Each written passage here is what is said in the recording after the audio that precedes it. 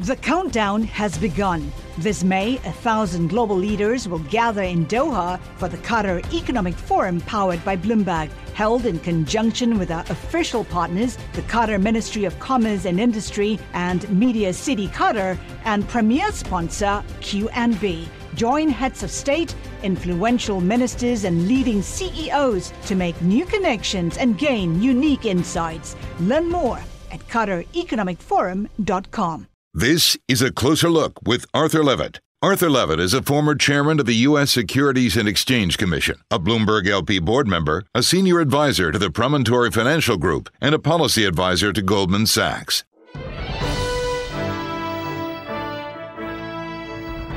Eugene Ludwig was the controller of the currency under President Clinton, where he also served as a member of the Basel Committee on International Bank Supervision. In 2001, he founded the Promontory Financial Group, a risk management and regulatory compliance and consulting firm, focusing primarily on the financial services industry. Recently, IBM acquired his firm to train its artificial intelligence computer, Watson, how to assist banks and corporations with regulatory compliance. He joins me now for a closer look. I should mention that I'm an advisor to Promontory. Gene, you've been writing about the disconnect you see between GDP, low unemployment, and a roaring stock market that supports the notion that times are good. But, you say, a different picture emerges looking at the homeless people gathered by the Federal Reserve building in D.C., or on visiting my hometown, York, Pennsylvania, where wages have stagnated and factories have closed. In reality, most Americans are poorer than they were before. So if measures like GDP and unemployment are true, how can so many middle and low-income groups be struggling? Well, Arthur, it's a good question.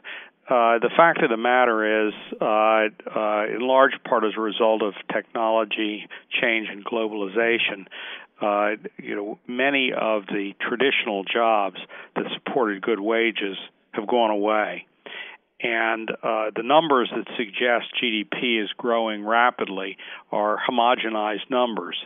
And so, for example, if Silicon Valley is growing tremendously, but another city in the United States is not growing at all or going down, you bring those together and the picture looks fairly good.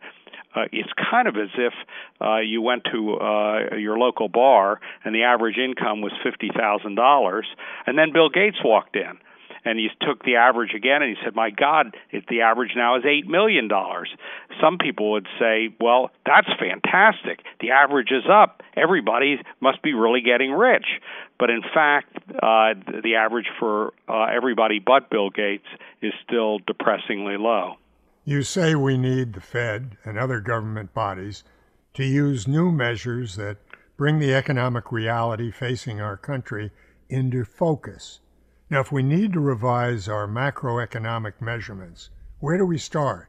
Arthur, I think the measurements ought to be disaggregated so that you can give the headline aggregation number, which I think by and large in reality for most people is meaningless, but you ought to disaggregate it so that it's first by geography and then by income group so that you can get a more granular sense of who's being helped and who's being hurt by the economic environment in which we're living. The St. Louis Fed reports that since 2000, education costs are up 132%, housing up 59%, and health care up 53%. Yet over the same period, real median wages for full-time employed earners are up only 4.8%. Is costs versus wages an area that should be included in measures of economic health? Absolutely, Arthur, you've got it exactly right. Because if I earn $1 and whatever I really need to buy now costs me $3. I'm not getting ahead, and that ought to be measured, and it ought to be discussed. And it's a huge national issue. It was reported recently that 40% of Americans don't have an extra $400 for emergencies. Is this the kind of data that shows how the economy is really doing? And should household savings and debt become a more important measurement of economic health? Again, you're dead on right, Arthur. The consumer debt overhang in America, which, by the way, is getting worse, is one of the things that worries me because it masks actually the difficulties that are inherent in the economy. And by the way, we've been talking about median income. When one talks about low and moderate income, the numbers are worse. And when one looks at sections of the country that have been perennially depressed, it's even worse, including areas like Appalachia, certain parts of rural America, and many big cities. So absolutely, you're dead on right in terms of what we ought to be looking at. Gene, you write that fragmentation shouldn't be mistaken for diversity, and about a declining sense of shared vision. And I'm reminded of the famous GDP speech that Bobby Kennedy gave 50 years ago, in which he said, "Too much and for too long, we seem to have surrendered personal excellence and community values in the mere accumulation of material things. The GDP measures everything, in short, except that which makes life worthwhile." What should GDP measure, and how do we get back to that sense of shared citizenship? Well, Arthur, you're asking a profound question because in addition to the economic measurements which we traditionally use to look at the nation, I think I agree with Bobby Kennedy that one ought to be looking at other indicia of well-being. For example, safe streets, educational opportunity, upward mobility. There are a whole variety of measures that measure, I think, human well-being. Health outcomes, which, by the way, have been going down in America in some areas profoundly, are real measures of human well-being. And they ought to be as much of a headline report as the GDP numbers. The New York Fed reports that younger people are so cash constrained and crippled by debt that they're forming households later, delaying investments in homes and neglecting other productive investments in their futures. Is there anything that can be done about this? Well, the plight of the middle class is something I've worried a great deal about. The plight of younger America is just as worrisome. This overhang of educational debt, which young people are carrying, is really pernicious. It does two things. One, it doesn't give these people a fair shake. It doesn't support the development of the economy. And in addition, it directs folks often from doing tasks that we all would like to see done. For example, a doctor in an emergency room at a hospital that may not earn a great deal of money, but produces an enormous amount of social good. Instead, that doctor, if he has a huge or she overhang of debt from college or graduate school, is incented to do other things to earn more money to repay the debt as opposed to do things that are socially needed and useful and maybe personally satisfying. You've also pointed out that young people have been encouraged to get a college degree instead of pursuing the skilled professions that involve more manual labor, and that we need to explore new ways to find a place for skilled crafts in America. You mentioned Germany as an example. What do they do right that we can learn from? Well, the German economy does two things, I think, that are admirable. First, there is a genuine respect for people who may not have gone to college, but are superb parts of the nation in terms of fulfilling other needed skill areas that are like any work, noble in terms of the way somebody does it. The second thing that the German Society does is produce an educational roadmap for folks who don't go to college. So if they follow the roadmap, they can increase those skills to a level of high excellence, competing on a global basis in ways that, unfortunately, the United States just doesn't do. You know, a new analysis of all Fortune 500 companies brought out the finding that only 4.3% of workers will receive a one-time bonus or wage increase tied to the business tax cuts. Now, we have robust growth occurring at full or near full employment, yet we have falling wages. Why? Well, it really, Arthur, is, I think, a result principally of the skills gap. We actually, even today, in a robust economy, have millions of jobs going without takers, and they're high-wage jobs, high-skilled jobs, and unfortunately, too many people don't have the skills to fill those jobs. Instead, they were educated at a time where skills training wasn't really part of that educational background, where technology wasn't part of that educational background, where STEM subjects were not as emphasized, and they're not ready to take those jobs. That disconnect is really profound. It's something America has to overcome for the well-being of its people, and we're being hurt by it. The countdown has begun. This May, 1,000 global leaders will gather in Doha for the Qatar Economic Forum powered by Bloomberg, held in conjunction with our official partners, the Qatar Ministry of Commerce and Industry and Media City Qatar, and premier sponsor Q&B. Join heads of state, influential ministers, and leading CEOs to make new connections and gain unique insights. Learn more at QatarEconomicForum.com. As part of that, should we be looking at the federal minimum wage, which is now $7.25 and hasn't been raised in 9 years? As an economic matter, Arthur, there's a great deal of toing and froing, different points of view about minimum wage, and whether if you raise the minimum wage, people get put out of work and more jobs go abroad. My personal view is minimum wage is too low, dramatically too low, and that we have a really civic matter responsibility to raise these levels. But even at minimum wage levels, it's hard in America today to survive.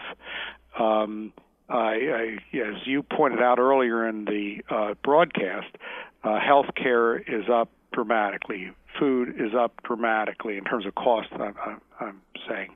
And education is up even more dramatically. At a very minimum, you might say we've got to raise the minimum wage, but there's a lot more we need to do. Gene, what are some examples of financial technology businesses that would apply for the charter that you spoke about?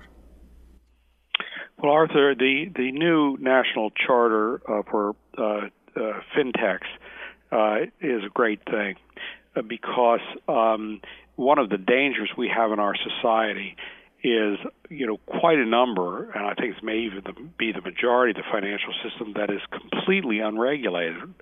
For those folks who get a national charter, they will be regulated, and that is a good thing from a safety and soundness perspective.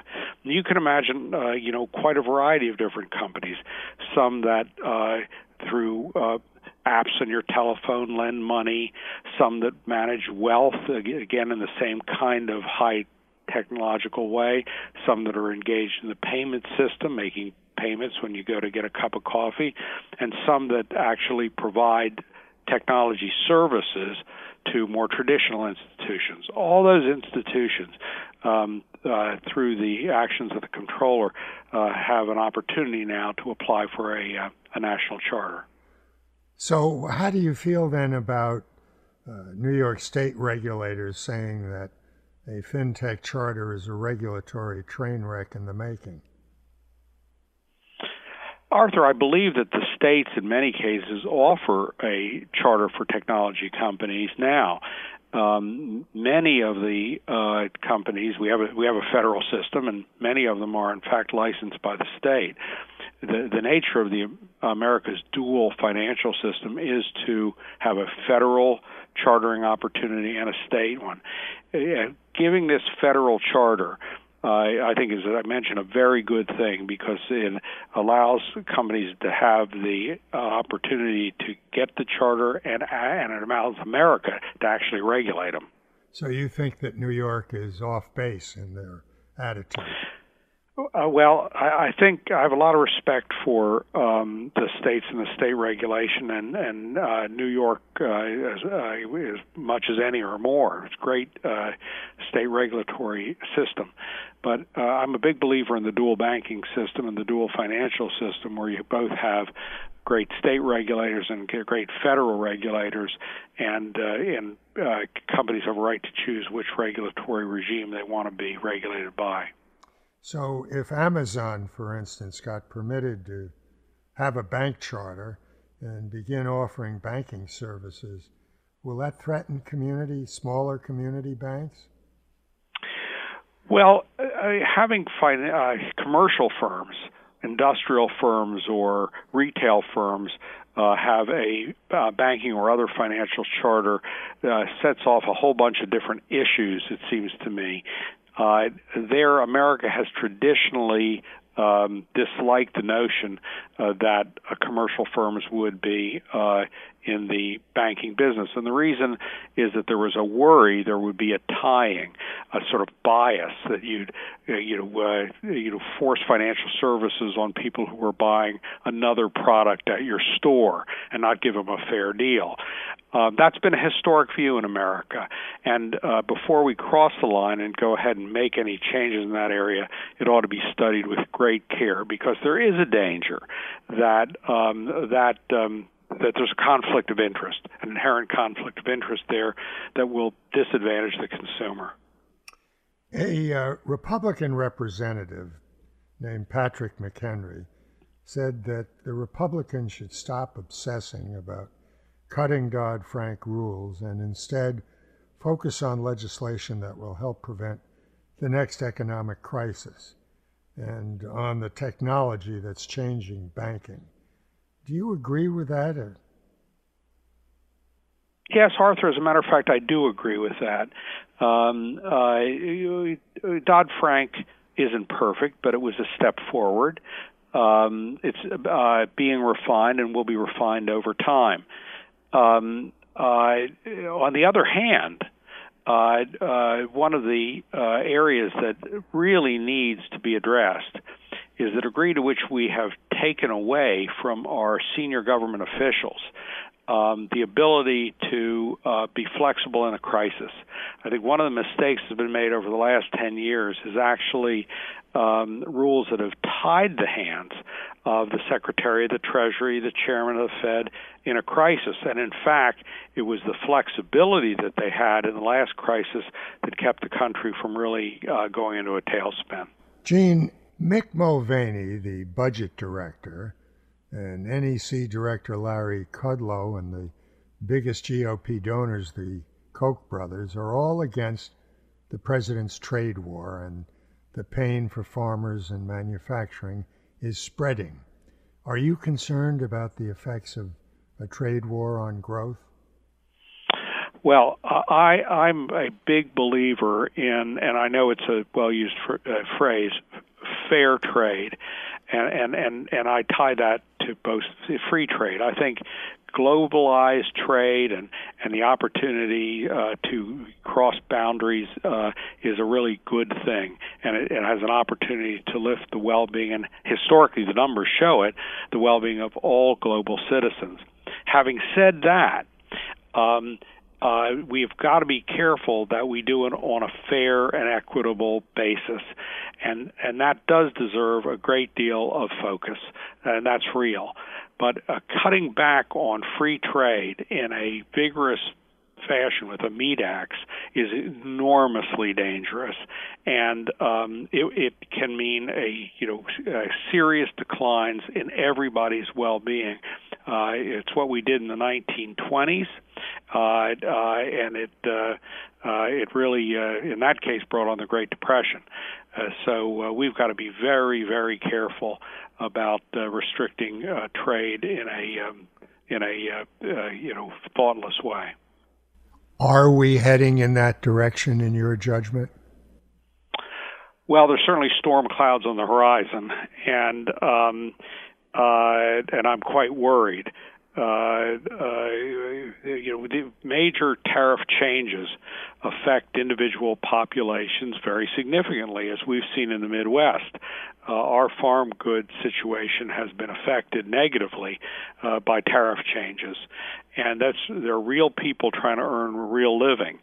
And people who lose their ability to earn a fair wage get pretty angry. I would too.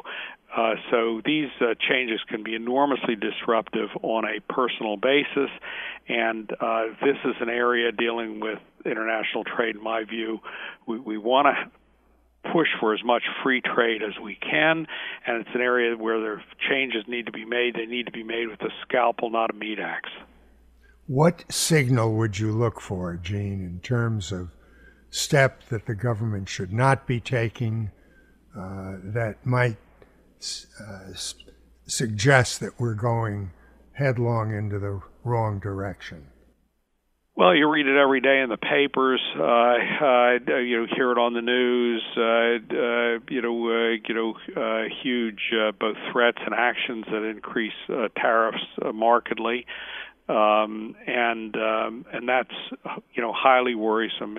It's human nature, country to country, when somebody takes a big high headline point of view, that people in the other nation get angry, it affects them economically, and then they take a retaliatory view.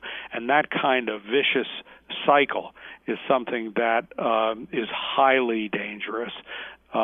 We want to create virtuous cycles that open things up, that create more opportunity. We don't want to be in a position to be in a combative, vicious cycle, and I fear we may be heading in that direction. Again, to the economy, every elected official that I speak to says that we need infrastructure investments for jobs with better wages. Yet nothing ever gets done. They talk about projects which have zero funding. What's going on? Is this just the way politics works? Are we ever going to see any movement at all with respect to infrastructure?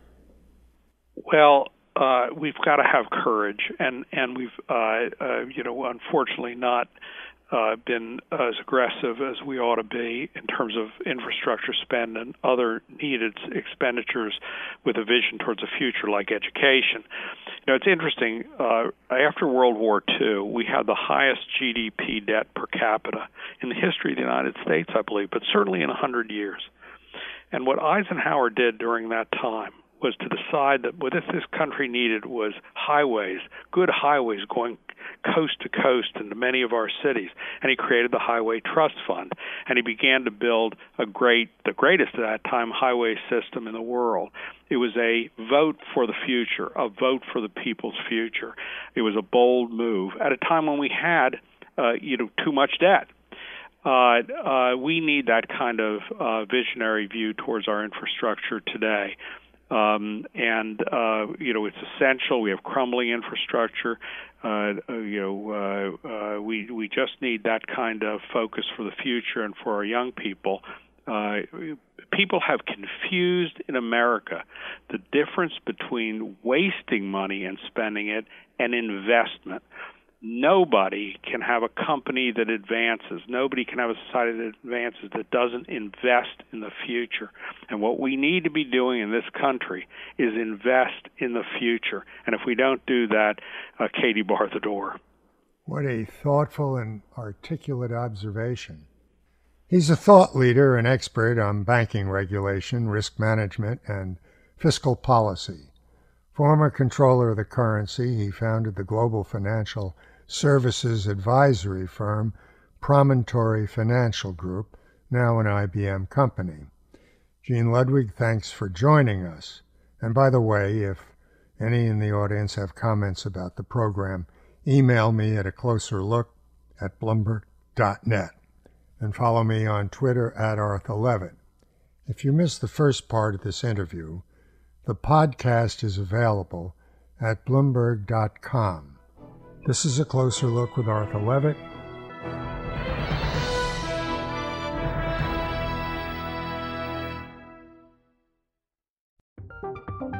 From Silicon Valley to Wall Street, the promise and perils of artificial intelligence are playing out on the world stage. But what will the next phase of AI adoption look like? Which companies, from big tech to startups, will dominate? And where do the risks and unintended consequences lie? I'm Emily Chang. Join me at Bloomberg Tech in San Francisco, May 9th, to answer many of the industry's burning questions, alongside Snap's Evan Spiegel, Xbox President Sarah Bond, OpenAI's Brad Lightcap, top researcher Dr. Fei-Fei Li of Stanford, and many more. More details and just a few tickets left at Bloomberg.com/TechSF.